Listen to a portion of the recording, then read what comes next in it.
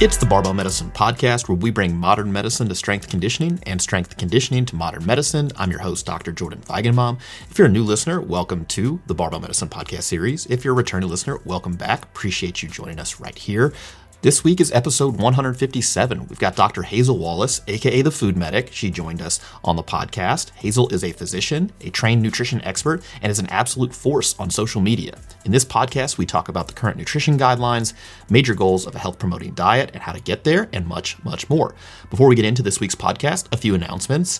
One, I've got a ton of new training material over on the YouTube channel, in addition to some of our Q&A stuff. If you've been missing that or you're not, subscribe to our YouTube channel. Check that out. That's linked in the show notes below. And also, we just added a new seminar. It's going to be at the Ghost Gym, the new Ghost Gym in Miami, Florida. That's in January of 2022.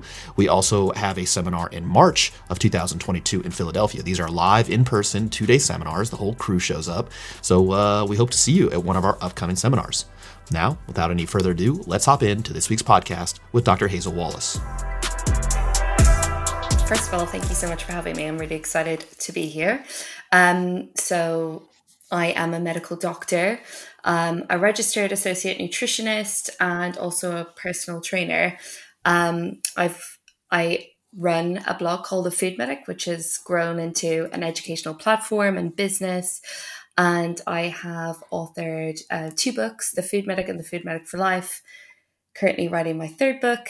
And I am a podcast host of The Food Medic.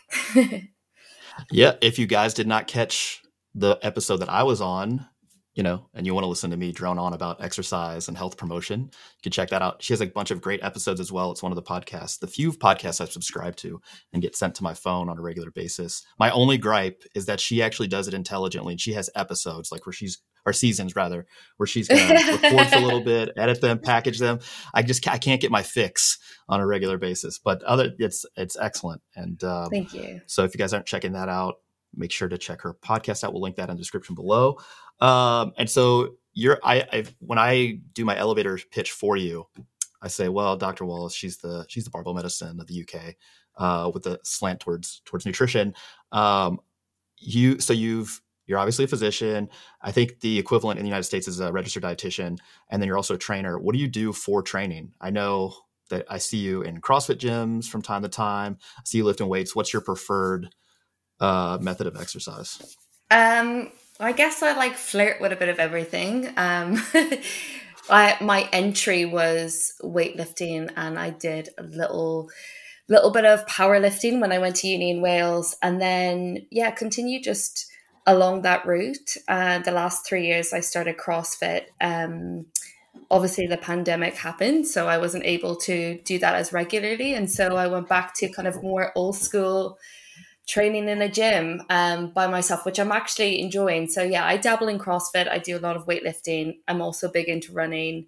How I see it, I just want to keep trying to stay active and try new things. So I've also recently taken up tennis.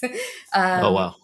I'm just trying to stay active and keep it interesting, because yourself, when you've been doing it this long, it can get a little bit monotonous, and if you're the type of person who likes a challenge, you have to find new challenges. Yeah, exactly. That's what people are like, why are you golfing so much? Why'd you take up golf? And it's like, honestly, it's something I can do physically that keeps me active. That's not seeing how much weight I can lift over and over and over again, which I do love training.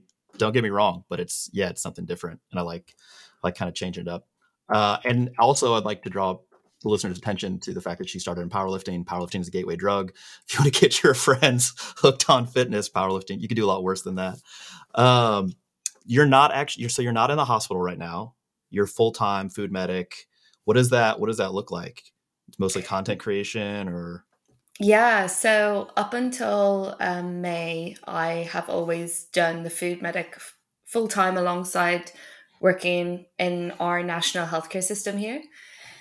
And it got to the point where we were, we had just come out of the most difficult 18 months as a country and as a healthcare system, and things were slightly more quiet on the hospital front. So I was like, this is my time to slip out and really focus on my own brand for a little while and just catch my breath, because to be honest, I was completely burnt out working, 7 days a week, nights, everything. It was just madness.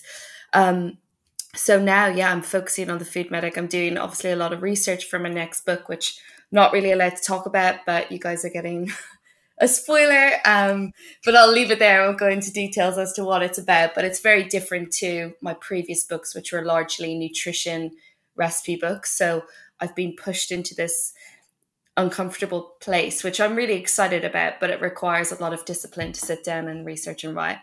So that was my main thing. I'm doing a lot more content creation. I'm, speaking with brands and organizations to help them with kind of healthy living, whether it's nutrition and exercise. And I guess being a doctor, but also co-registered as a nutritionist, I can kind of swap hats a little bit.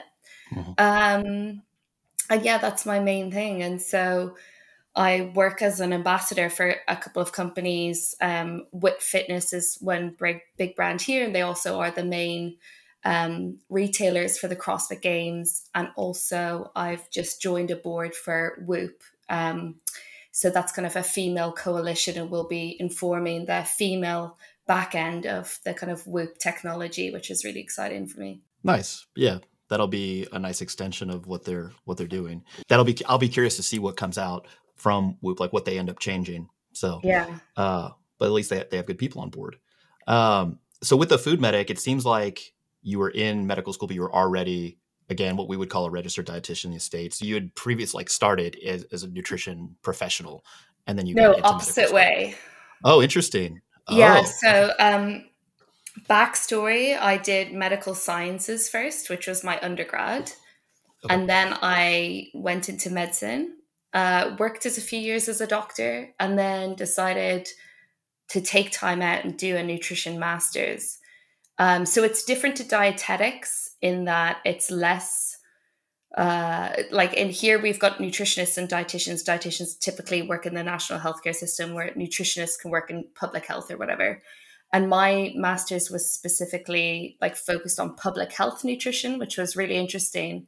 And I guess it will feed into a lot of the conversation that we're going to have today regarding like healthy eating from a kind of government level, and looking kind of at the wider population versus the very niche nutrition that you get online on Instagram. So it was amazing for me because, my entry to nutrition was like bodybuilding.com nutrition blogs, which like are terrible. And then I was like, you go to med school and you learn, you learn the basics of digestion, but you don't learn nutrition, and you, like you said on my podcast, we pay lip service to these things, but we don't fully understand them. And that really frustrated me. And also, I just wanted to kind of further my education. If I'm going to be speaking about these things, writing about these things, I felt like I wanted to really fully understand them myself. Yep.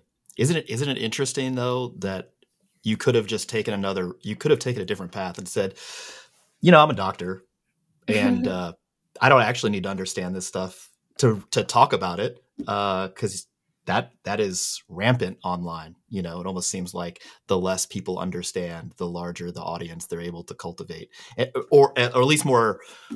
Sometimes those polarizing messages are very attractive to people, particularly if they're contrarian. So it's like you have people talking about, all this gut health stuff that is not yet, fleshed out in the research, or different dietary practices that have no evidence to support them. And they have these huge audiences. And you're like, how did this happen? And like, where do you get the confidence to even, like, I couldn't write that like with a straight face. It would have to be like an April Fool's thing. And then I was like, nah, just kidding, guys. Yeah. And I guess it can like, the thing is like people trust doctors, and like I try not to manipulate that and be very careful with that, like because it comes with like a level of power. And so, people turn to doctors and ask them everything. And so Yeah, right. I think if you're a medic and you don't have nutrition background, you think that nutrition is just a piece of cake and that you can like literally just reel off the government guidelines and kind of read around a little bit and feel like you've got a good understanding. And that really can be almost harmful in some situations, especially when you're going into real detail. And like there's been some, doctors who are quite quack in the kind of nutrition sphere, and they like come up with these really bizarre diets and like coin these new terms. And I'm like, oh, this isn't helping anyone. Right. Yeah. I mean, you're getting some people, particularly the people that with the contrarian and a concrete message like appeals to, they're like, I love what you're saying and the fact that it's different than anything I've heard before. And you're getting them to change their dietary pattern. So the problem is you're getting them to change their dietary pattern to something that may not be health promoting actually. And you're like, or at least we certainly don't have good evidence for it yet. And so you're like, man, if we could just harness that charisma and that, every movement needs a messenger. And it's like, you could be a great messenger, but it seems like yeah, that's true. For good, it's maybe for bad. So anyway, I'm glad you're the messenger for the Food Medic and that you chose this route. And that was a nice segue into a little discussion on the government sort of guidelines or dietary guidelines that are put out.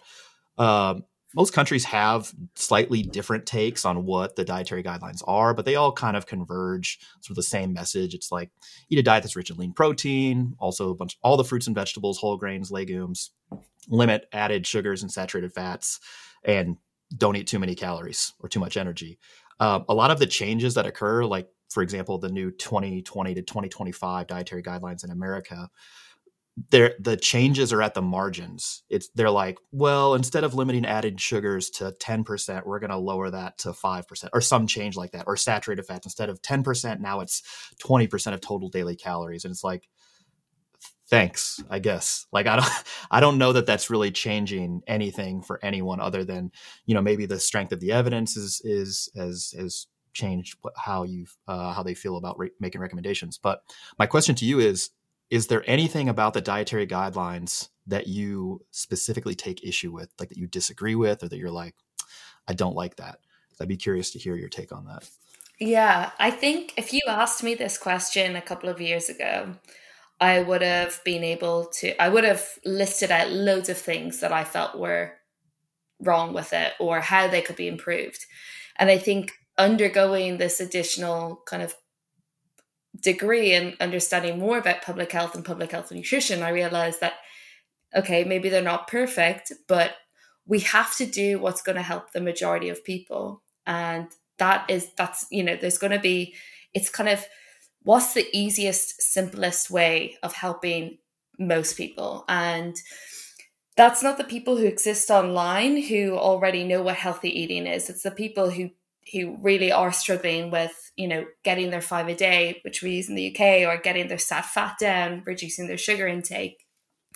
And so the guidance is so generic because it has to be. And the thing is, majority of people don't adhere to those guidance, even though it is really basic, like get most of your carbohydrates from, high fibrous, starchy vegetables, and kind of opting for lower saturated fat foods, reducing your free sugar intake, those kind of things. Majority of people don't meet that. And so we can't really push it any further until we get there. And I guess, the reasons why we're not there are completely multifactorial. There's an individual level, food preferences, socioeconomic, environmental, and then like government and, the industry as well. Like when you go into a supermarket, what foods are the ones that are being presented to you? There's so many things that are happening. And what's happening here in the UK is that they're trying to, do various policies like the sugar tax levy and, like salt reduction programs, another example, and reducing the size of kind of snack bars or chocolate bars or candy bars, whatever you want to call them, so that we're reducing calorie intake. And so there's all of these like things that are happening in the margins that a lot of people push back against. But actually, now that we're finally getting evidence from them, is actually reflecting in the national guidance in terms of how much people are consuming. And it's working, like very slowly it's working, but we're getting there. And so we have to help. It's like little nudges that help people get there. And I think we want to be like, it's good to be inspiring, but like you can't be too aspirational with these things because like, you know what I mean? Like I can't, what's really good way to like think about it when I get like bogged down by this is I see that I've got two different audiences. I've got like my audience online who are super well educated. They've got access to, loads of good supermarkets. They know how to cook, and they are motivated to change their diets. And then when I go into work in a national healthcare system, I'm working with people who sometimes don't even have access to an oven, or like they can't afford fresh fruits and vegetables, or they would rather spend that money on booze or like cigarettes or drugs. And so, like, obviously they're extremes, and most people are going to sit in the middle somewhere, but you have to be really careful about who you're speaking to. And so, yeah, I guess that in a roundabout way, I'm saying that I guess that the national guidance is never perfect, but how can you make individual like guidance, right, for everyone? Like, how can we make it perfect? Yeah, I would. This is actually an interesting, like a related story. Similar to you, like the physical activity guidelines and also the dietary guidelines. Had you asked me 5 years ago, 10 years ago, certainly, like, what do you think? I would have rattled off a ton of things that this is wrong, or I don't like this, or whatever. Now 50% of me wants to be involved in like making whatever the next guidelines are on some level. Like, how do I weasel my way in to like help? The other 50% of me would be absolutely terrified to do so, because it's like you're making, like you said, very generic recommendations that I think the people that are motivated, ready, have access, resources, whatever, to change, they're like, okay, cool. Like, what do I do now? Like in the physical activity guidelines, there's no like program at the end, or no like series of programs. Like, hey, you could do this, you could do this, you could do this, you could do this. Here are like the main points, and pick something that you like. Same thing in the dietary guidelines. There's no like sample food template kind of thing, right? For the people that are ready. It's just a really long document that kind of puts forth some generic ideas, which is just like you said, has to be that way. Mm-hmm. But for the people who are ready to change, they're like, okay, well, now what? And then I don't know where they end up. Where do they go from there? They end Yeah. up maybe on somebody's Instagram page or whatever, and eating carnivore or something. Yeah, I think you make a really good point there, though, that like a lot of these guidelines are focused on nutrients as opposed to foods, and like that can also be a huge barrier for people, because like you and I are going to know like good sources of complex carbohydrates, for example, or like where saturated fat tends to be found, but not everyone knows that. And so Right. I think food-based recommendations can be really helpful. But then the issue with that is, or the drawback of that is, we all have different like cultural preferences and things. And most of our guidance doesn't reflect that. And so we're like excluding a huge population. And when we think about the people who aren't really meeting those government guidelines, it tends to be those smaller kind of like ethnic minorities. And are we speaking to them? Maybe not. Right. Yeah, you might be missing them. Mm-hmm. Yeah, it's like we're missing both the super motivated people, because we don't have like actionable items, right? And then the people who don't have as much training and can't really, it's difficult for them to understand. We're missing them too, because we're still not providing the things that they need to actually make a change, or improve their environment, or have additional access to health promoting foods or whatever. So it's like we're missing both. So who are we writing this for? I don't know. That's my biggest gripe, is like, who are these guidelines for? If they're for professionals, like, let's just write it at that level, and then we'll have the professionals dole this out. Like, I don't want to silo information. If it's not for professionals, then like we really need to address the audiences. And then my only other gripe is protein. I'm like, you know what, guys? I think there's some evidence here that particularly for older populations and certainly active populations, we could increase the dietary protein recommendation. Yeah, that's the biggest thing, it probably shouldn't come from like processed meat and low quality food, but yeah, that's my only like gripe, my only two big gripes. So it sounds like we're both in agreement that if more people met these dietary guidelines, that we'd be in a great spot with respect to public health. Just nobody's doing it. No one's doing it. And like when there's like, there's been papers published that like model, how we could reduce the incidence of things like type 2 diabetes and heart disease and colorectal cancer if people were to stick to the most basic of the guidance, like getting 30 grams of fiber a day, reducing your amount of free sugars to less than 5%.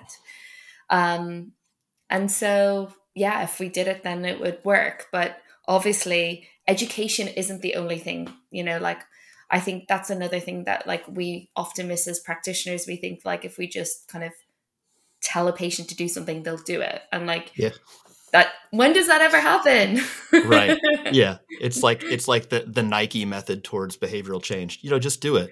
Right. Yeah. Or like, and I love Nike and all, but yeah, the idea that obesity or like physical inactivity or insufficient activity or like diseases of knowledge insufficiency seems unlikely. You could take people from the lowest, education level and ask, hey, what's healthier, this vegetable or this, candy bar?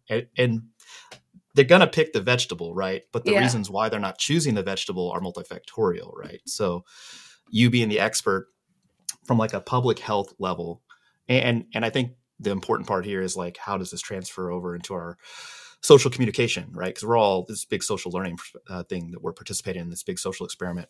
How do we get more people to like meet the guidelines? If you need like a specific topic, how do we get more people, for example, to get their 5 a day, the 5 servings of fruits and or vegetables a day, or get more fiber? What do you think are some big, I think you use the term big rocks, like, to get this to happen? The big rocks, I think, if we go back to, the reasons why people choose the foods that they eat, again, there's so many different layers, starting with the individual, like even food preference can be like, is influenced by what your mother consumes when she's pregnant with you. So like, that is how much it's like ingrained in our DNA. But obviously then there's like our environment. So like where we grow up, the kind of how much kind of disposable income we have, what our peers are doing, what happens in school, those kind of things. And then looking at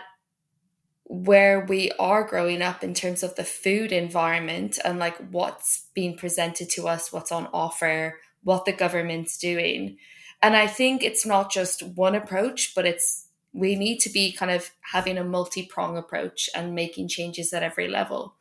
And even when the government start making these policy changes, people push back because then they're like, you're taking away this from us and blah, blah, blah. It's not going to work. And also, and some of those arguments are, some of the arguments are valid and they're good, but we have to think again, what's helping the majority of people? And that it does help. There's evidence it helps. And then when it comes to like an individual level, again, I think we need to like really get in there, like early days. We need to be having these conversations from school. We need to be not just kind of, like telling kids what's good, what's bad, instead of having that black and white mindset, like helping them be a bit more independent when it comes to their food choices, but also kind of gently educating them about like what's good for them and like what will support their health, and like having more of a positive mindset as opposed to like, if you're good, you have this food. If you're naughty, you have this food.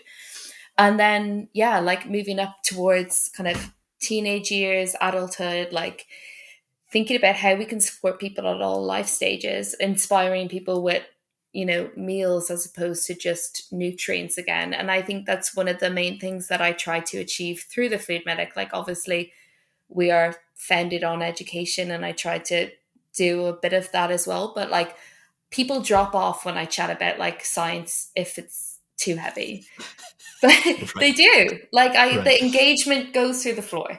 And but then if I do like an Instagram reel on like how to boost like the protein in your avocado on toast with adding various toppings, like that goes viral. And so like you need to like speak the language. It's science communication.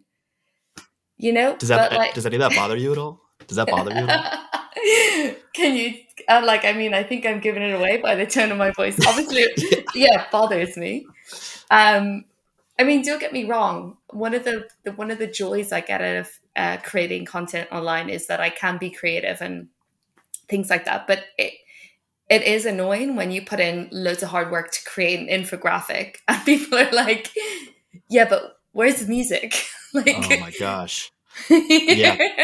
I had this it was lengthy, annotated, and what I thought was like very well crafted infographic about the relationship between dietary patterns and performance, right? And I thought, cool, it's still about performance. People are going to be psyched on this. Like, that speaks to at least 75% of my audience, right? Or the one I have online. And I think it maybe got like 1,000 likes, right? And I'm like, not exactly what I was thinking, just because the time I put into this. So I'm heavily invested. And then I post like a video of like a squat PR or something. And people are like, oh, 5,000 likes. Oh, we love you. And I was like, gosh, it's kind of frustrating in a way. Like, you got to speak the language. Science communication is important. And obviously people on the internet are a fickle bunch, but sometimes it can be frustrating as a content creator. You're just like, man, this thing seems more important than how much weight I'm lifting or avocado toppings. No offense to avocados, like a big fan. I live in California. We put avocado on everything, but that's the thing. It's just, so yeah, you're battling with, people don't have the attention span for big, lengthy conversations about these things. And I think a lot of people think that it's common knowledge what healthy eating is, and they don't really need to listen to you. And I think also, like, I know that my audience are very, like, they all have their own like little niches. So people will come to me for like performance nutrition or fertility nutrition or women's health nutrition. And so it gets very niche and nuanced. And sometimes I do forget like the big rocks, like sure, that, like I need to sometimes take a step back and be like, right, am I just helping healthy people be healthier? Like, right. But even those people, like even the people who are like, I want to lift as much weight as possible, get as big as possible. I want to give my best chance for reproduction, health, like whatever, right? Still, the majority of those people prior to entering that niche are still not hitting the guideline or meeting the guidelines, which is crazy to me, because it's like you're trying to go to this next level, like in your brain, like that's what you want to do, but we still haven't like achieved all of these like what I would consider rudimentary sort of aspects of your day-to-day nutrition. Like your dietary pattern isn't great. Like let's nail that first, and then maybe doing this extra thing will help you. But people want to know what the extra thing is first. Yeah, it's like yeah. Yeah, but what supplements do you take, bro? It's like, yeah, I know. And it's like low hanging fruit. Like, can you increase the fiber in your diet? Can you get more fruits and veggies in your diet? Like, sure. They're the things. Like, can you reduce the amount of red meat in your diet? Like, doing all those things and like being consistent, most of the time. Like, it's like inconsistently consistent. Like, what you can do 80% of the time. It's an age-old message. It's really boring. It's really unsexy. People are bored of it, but it's a thing that holds true at the end of the day. And then, people struggle to stick to that. And they're like, I'm having a hard time doing that. So how about you just tell me what is the best meal replacement? Like, what shake can I take? And I'm like, oh God. I don't want to get too, I think we're venting. That's which is fine. We're venting. The crowd, the audience is gonna be like, man, these people seem really upset. It's like, no, just similar frustrations at times. But it is true, particularly when people have these what I would consider higher level questions or questions on the margins, right? Like, okay, but what protein supplement is the best, right? Or like, how much, what supplements should you take, or things of that nature. These people still are not, in general, are not hitting the guidelines, and I would recommend that first and foremost. And I think if you were gonna like wrap that up in a bow, it would probably be your big pillars or big rocks of sort of a health promoting diet. So if you had a long elevator ride, I'll give you like 60 seconds or so, what would be your elevator pitch for a health promoting dietary pattern? I would say plant focused. Notice focus, not totally plant-based, unless you want to. Ensuring that you're getting sufficient healthy fats in your diet, at least one serving of woolly fish per week. For those omega-3s, you can't get it anywhere else, or you can't get the same anywhere else. Lean proteins at every meal, complex carbohydrates, opting for whole grains, anything brown. And they're the four kind of like basics, and what you add in there, you're getting fiber from your fruits and veggies at every meal, and snacks ideally. And that's it. And anything you want to add in there, that's up to you. You make it like Yeah, keep it simple. Yeah, I like that. Yeah, if you can start there, the quantity then becomes like the deal. But a lot of that is influenced by your environment, your both eating environment and food environment, your genetics, and a lot of other things that help regulate appetite and satiety. But starting there with the quality, 10 out of 10 would recommend. But most people, that's not their dietary pattern. No, no. I think it's the Canadian their My Plate. They kind of really simplify it in that they have like a plate and it's just like half the plate's fruits and vegetables, lean protein, carbohydrates, and then like you add in your fats. And I'm like, maybe that's how simple we should be going. Yeah, there's a athlete's plate as well. I forget Yes. who came up with it, but it's a very similar sort of thing. And Yeah. again, it's like, yeah, if you can get people to make these changes, or if they'll just see the thing, oh, knowledge increased, now my behavior will change. That would be great. But the behavioral change process is much more complex, and that's probably for another podcast. It's just Yeah, like yeah, that's true. I do like the phrase, the Nike model of behavioral change. Just do it. Now that you can just do it. Yeah. We'll have to see if they'll let me use that. Okay, so I think that was good. It kind of ties into the next topic, which is this diet culture sort of topic, right? This is big, particularly in people who are sort of trying to push back against everybody needs to lose weight, or everybody needs to, achieve a certain body composition, or, some of the healthy at any size movement. So this diet culture, which has been defined as, you know, beliefs within the population that thinness is good, like morally good. And so then if you're overweight, or if you're an individual with obesity, then you're bad. It's a moral failing. And then that this puts the importance on appearance above health. You can extend this out into labeling foods good and bad. Do you have a take? I mean, I assume that you're anti whatever that I just said. Yeah. But what's been your experience? I mean, because you've been in this space for a long time. Have you noticed it getting like worse or changing or evolving over time?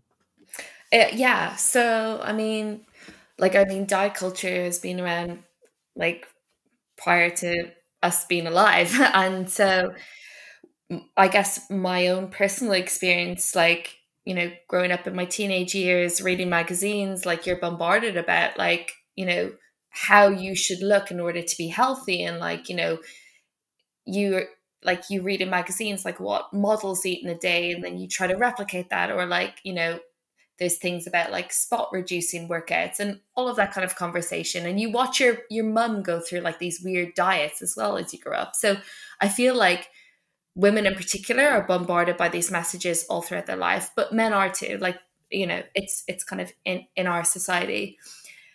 And I think up until recently, like we kind of just let it run loose and no one really pushed back or questioned it as much. But there's been this huge anti-diet movement in the last couple of years. And I think like I think that's a positive thing, because we need to be calling out the diet industry for all of the lies they've been like selling people. And like, it's again all about quick fixes and it's unsustainable. And, majority of diets don't work, but there's a lot more to the story. And diets can work and weight loss is possible, but it's usually the best way to do that will be ideally with a coach, but also using sustainable methods. And the diet industry does not allow for that, because they want you to keep coming back and buying their products and like changing your appearance and things. So I think, obviously, I think that, anti-diet movement is a really positive thing. I think the health at every size movement has a lot of value to it, and I really admire what they do. But I think what's lacking in between kind of both sides of the argument is that nuance and that conversation. Because I can't sit here as a medically trained doctor and say that at extremes of body weight, whether that's underweight or overweight, that can be healthy all the time, because it can't be. And so I don't think body weight in and of itself in isolation is a good indicator for health, but it's one parameter and we can't ignore that parameter. So yeah, I think we need to help support people who want to lose weight and in are in a situation where it's going to help support their health, because of course weight loss isn't always going to give you better health, but it can in some situations. And so I think I've answered your question, but I just wanted to make it really clear that that's where I stand. And I find it really hard to get that message across without really kind of flashing it out. Oh yeah, without a few minutes to actually opine on what you Yeah. feel. Yeah, there's no soundbite that's going to work in there. Like, Yeah. yeah, people are like, "Oh, what do you think about Hayes?" And I'm like, "How much time you got?" I mean, because there are positive aspects to all of it, right? I think like you mentioned, the problem is if you're ignoring the potential health effects, negative health effects of excess adiposity or being underweight.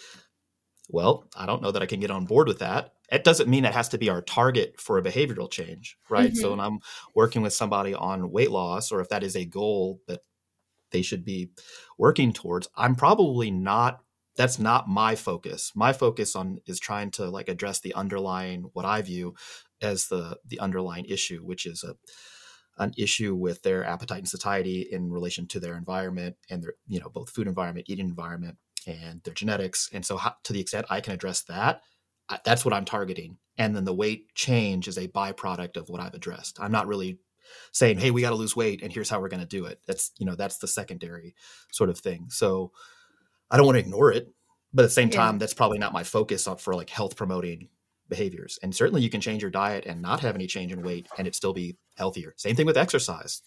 People are Yeah. like, exercise may not help you lose weight. I'm like, well, that may be true in some cases, and but it still, has a lot of beneficial effects, even if you don't lose weight. So Yeah. That's true. I think, these health promoting behaviors can have these really important effects independent of weight loss. And so, yeah, you're right. Like, we shouldn't always be focusing on it. Um, but I do think that, like, when it comes to having these conversations online, sometimes it can be like more about who's right and who's wrong, as opposed to like what's the best for this person. And I like, I I think I've been almost not afraid, but like cautious of speaking about it online, because you get like a lot of people who you almost feel like I'm not a feminist because I'm saying in some cases, it's okay if someone wants to lose weight. And there's some women who come to me and they're like, should I feel should I feel ashamed that I want to lose weight? I'm like, no, you should never feel ashamed. But you need to understand that the pursuit of weight loss doesn't come without its own risks. And I think if someone's fully informed and they understand that and they have the support around them, then that's fine. And it's, the thing is, when we're putting kind of making these absolutes, like, everyone should lose weight or everyone should go low fat or everyone should go, that never works. Um, but yeah, it's a really tricky thing to navigate, and it's such a polarizing conversation. But I think we need to be having more conversations like this in long form content so people can just tap in and make their own decisions. yeah, I do think a lot of this, like the polarizing topic, like that aspect comes from this moral sort of aspect to body composition, right? That has been, again, from before we were even born. And this has Hmm. definitely changed over time. And from culture to culture, there are different norms, but it's like at present, an individual with excess adiposity is viewed by the general public as being lazy and, inferior morally because they're just making bad choices, right? Hmm. And so they can't possibly be a person of value. And that stigma right there, I think, is very harmful, which Hmm. is why I like that most national and international health organizations have adopted this disease model of obesity. The idea is like, just like high blood pressure, we know that some people get high blood pressure for reasons that they cannot control, and we don't stigmatize them and call them lazy and whatever. We say, well, sometimes it do be like that, and we need to treat you to improve your health trajectory. And so if we can destigmatize excess adiposity or being underweight or whatever is different than the norm and get this moral aspect out of there, then I think we can actually start to move forward versus we're judging people's character based on their body composition, which is Yeah, I completely agree. trash. I do think that like in national, international campaigns and things just haven't got it right yet though. Like Sure. maybe like 2, 3 years ago, cancer research in the UK like kind of brought out this campaign around like obesity and cancer and like how it's like, one of the leading causes of cancer, and put it on bus stops. And at the time I was doing like a breast cancer rotation, and I'm like walking out of like this oncology clinic and like seeing this on a bus stop, and I'm like, the patients who I've just spoken to have also just walked out this route, and like they're Yeah. seeing that, and I'm like, this is so problematic on so many levels. I felt so much rage, and it's like, it's that kind of messaging where we just haven't gotten it right. And I think we need to get more people who are working in linguistics and to help support these people, and understand that we're here to help them be healthier, and it's independent of how they look or whatever. Like you said, it's taking the onus off the person, and kind of making it separate to them, and it's not about them as a person or their value or whatever it is. And I think that's one of the positive things that has come from kind of the anti-diet movement, is that we're kind of helping people regardless of their body size to be healthier. Yeah. Yeah, I don't know what the most successful public health campaign ever has been, but we need to get those people involved on messaging, because you want the messaging to give people agency, actionable steps, resources, and knowledge, right? And not like, you can't guilt somebody into like a change. If that worked, we would not have this epidemic. It wouldn't. People would be like, you know what? I do feel like publicly shamed, and so I'm going to change my behavior, and that hasn't worked, guys. So like, yeah, when we talked about this on, like, I've done some brief clips online, and the amount of vitriol that I get in the comments, Really?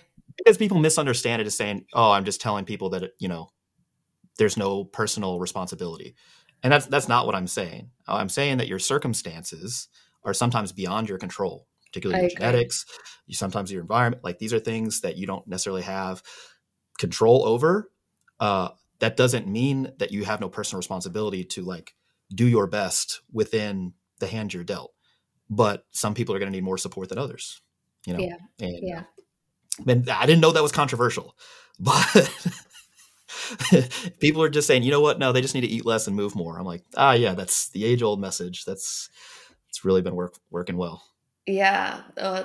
That kind of messaging though, like that's what irritates me. And like, that's just people with zero appreciation for human behavior and also the wider context of what actually determines your health. Like, yes. See social determinants of health, please. Yes. Yeah. Yeah, we'll link that in the description below, just if you're curious about this, particularly if you're if you're a health professional, like, you should be aware. If you're a fitness professional and you're not aware of this, like, it's good reading. Yeah, pretty good stuff there. Okay. On a much brighter topic, probably more positive.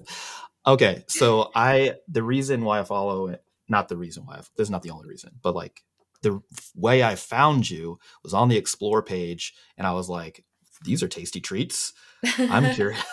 Now, at first you had my attention. Now, yeah. So, are you a pastry chef? Are you a chef? Like, how? I'm unclear as to like if this is the studio lighting, if just all of your food looks like that, because it is really, really aesthetically pleasing, and obviously very nutritious, because you post the nutrition information sometimes and it looks great.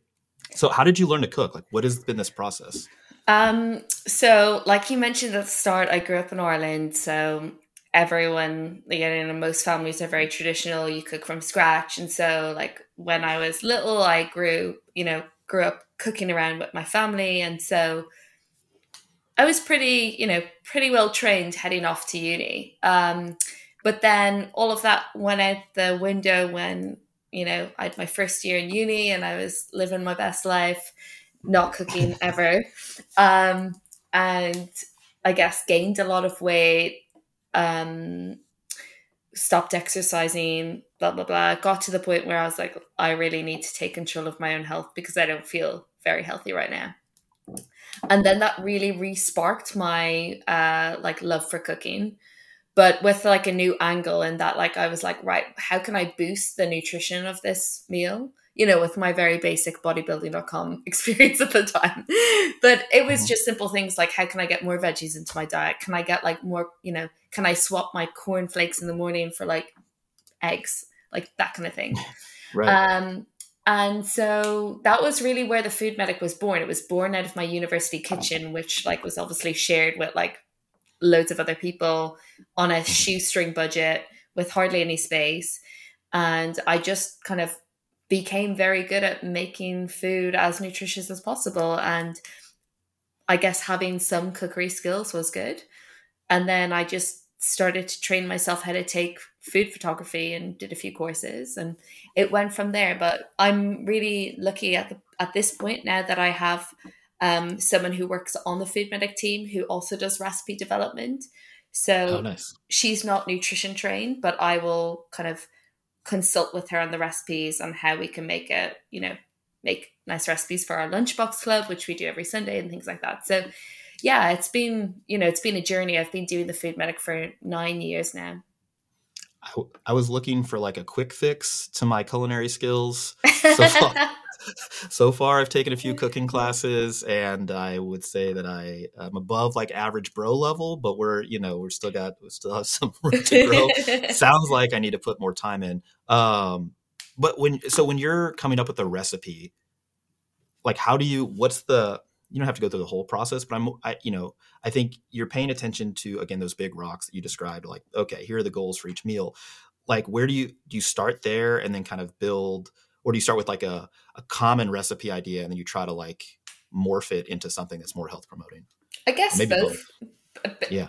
Maybe both. The thing is, like, we have thousands of recipes on the Food Medic. So how it started is very different to how it is now. And sometimes I'm like, so like, for example, we do a lunchbox club every Sunday. I don't know how many lunchboxes I've created in my life, but I'm like, man, like I'm running out of ideas here. So if you got any suggestions, let me know. So yeah, I'll be inspired by like, you know, meals I've had out or whatever, and I'll think, you know, how could I change this maybe a little bit? I also I make them mostly like veggie or plant based because I think like you can add in meat or fish if you want to. So at least people have like a foundation to work from. And yeah, working with those big rocks, like making sure that there's like a lean source of protein, uh, a good source of like complex carbohydrates, it's quite high in fiber. So maybe some spelt pasta, for example, some healthy fats in there. And there will always be like a good dose of vegetables. And sometimes that will be like, you know, blended into the pasta sauce, for example. So it's like being creative with ways of doing it. But because I started this in university, one of the kind of values I had then was like, you know, making it affordable and making it pretty simple, but making it tasty. And I still try to do that. So I don't like to make like, there'll be no really fancy ingredients. It won't take hours to cook. No truffles. Got it. No truffle, like no superfoods, just good old fashioned cooking, but a little bit healthier maybe than, you know, traditional cookbooks. But then again, like I also don't like to like label them as like this is a healthy blah blah blah or this is healthy so and so. Do you know what I mean? Um, and so how people take it or leave it, like that's up to them. But yeah, it's one of the things that I really enjoy doing as part of the brand. Do you have anything that stands out as like, this was the worst thing that I've ever made? I assume that did not make the book, but I'm just, if anything stands out as like, this was the worst thing I've ever had. So when you were like, are you a pastry chef? Like that makes me laugh because I cannot do pastry to save my life. So any of the like baking, anything that's like baking is just like, it's like a science that I just don't fully understand. And so It's like kitchen chemistry, baby. I love it. it's kitchen chemistry. And so I will cook like, you know, starters, mains, lunches, dinners. And then when we get to like desserts and baking, I'm like, whoa, Like I can go cookies, brownies, and that's about it. And so I understand where my limits are. So I don't really do any fancy cakes or things like that. And I guess it's not really super on brand for me to be doing like, decadent chocolate cakes or anything like that. Right. Yeah.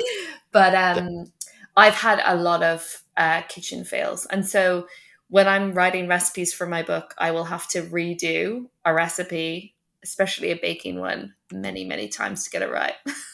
Oh, okay. Yeah. But we see the good stuff at the end, though. You see the good stuff at the end. I can't publish the bad stuff. Sometimes I never get it right. And then I'm like, okay, I give up. Yeah, right. Yeah. During the pandemic, there was a meme floating around. It's like, hey, make sure to check on your friends who've been making a lot of bread. And my friends were like, hey, man, is everything okay? And I'm like, yeah, I'm just really into baking bread. It's the best. Well, only because like fresh out of the oven, anything is like whatever it was going to be, like not out of the oven, it's like 2 or 3 points higher on the scale. Plus your whole house smells delicious and you're like, and you made it, so you're already biased. But yeah, that is my, if there was a market for fitness related bread, like cookbook, but unfortunately I think there's such an aversion to carbs. People will be like, you know what? I can't, that's probably going to flop. So interesting. So you have a cookbook, you have your first book, The Food Medic. Mm-hmm. That just like your original, and then this third mystery book that's coming out. All right.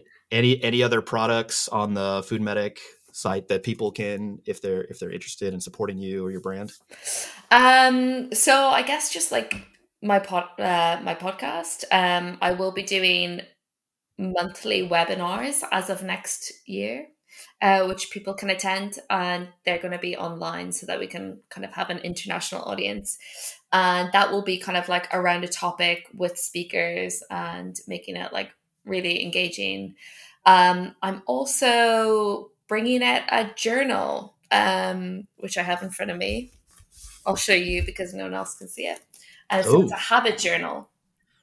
Oh, I love it. Which is really exciting. So that comes out at the end of November.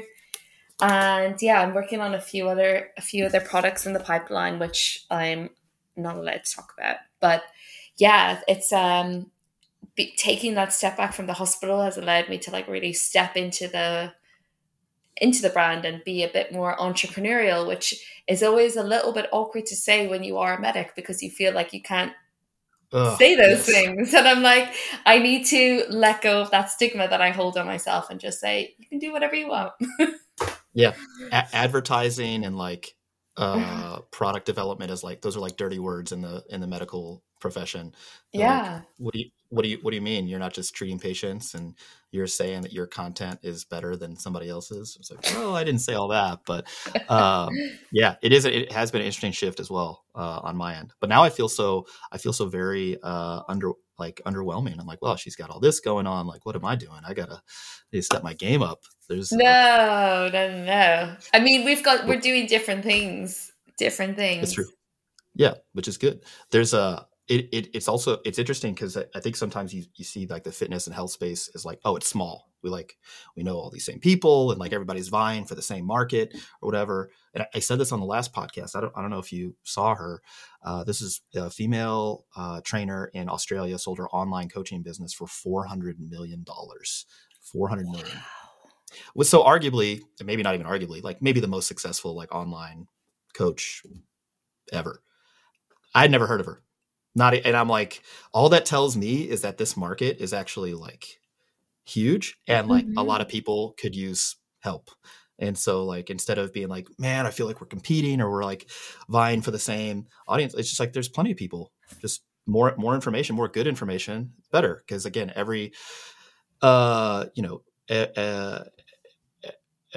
movement needs a messenger. And so like some people are going to relate more to your message versus my message and somebody else's message. And that's great.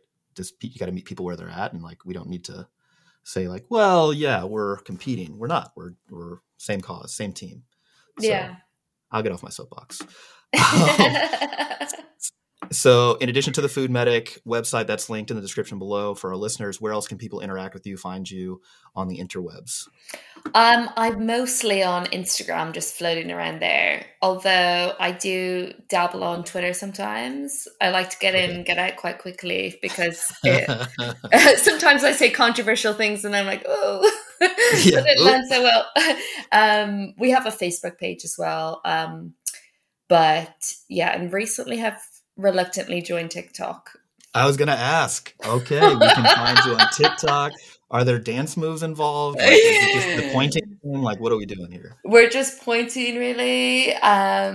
There's no dancing. I think there's one dancing video with me and like all of the nurses on our ward mid-COVID before we got in trouble for doing that. But oh my gosh, they never let you have any fun. Yeah. I know. It's pretty harmless. It's mostly around nutrition and things like that. Are you on TikTok? I'm not on TikTok, mainly to save everybody from viewing my dance skills. Also, I'm not sure how well my pointing works. It just kind of looks like the dad character doing the finger guns, no matter what I do, and no one needs to see that. Maybe you can get your like lifting videos on TikTok. Yeah, people would probably just zoom in on my face, like, wow, that looks terrible. Is he dying? Probably just have a stroke right there. Well, yeah, somebody sent me a very cropped in photo of like just my right eye, like at the bottom of a squat. And I was like, wow, that's like some pretty serious proptosis. I should check. I need to wear glasses just in case to like keep that eyeball in. Yeah, I think I need to start filming my lifting videos just either from the side where you can't see my face, because I'm sick of seeing it, and it's not a good look. Well, this has been so much fun. This is Dr. Hazel Wallace on the Barbell Medicine Podcast. Thank you so much for joining us. I will link to everything that we discussed in the description below. Any parting message you want to send the Barbell Medicine listenership off with? No, just thank you for listening to me ramble on. Hopefully you understood most of that with my strange accent. And if you do want to have chats with me, you know where to find me. And, I'm always open to answering questions. That's a wrap on this week's episode of the Barbell Medicine Podcast. Big thanks to Dr. Hazel Wallace for joining us right here on... All right, that's a wrap on the Barbell Medicine Podcast. Big thanks to Dr. Wallace for joining us. I've linked to all her social media, books, website, and also the social determinants of health. Those are all in the show notes. Please show her some love and check those out if you're interested. But before you go, leave us a 5-star rating and a review. It really helps drive traffic to our podcast so we can keep bringing you the latest nuance in health and fitness. Thank you for joining us, and we'll see you next time right here on the Barbell Medicine Podcast.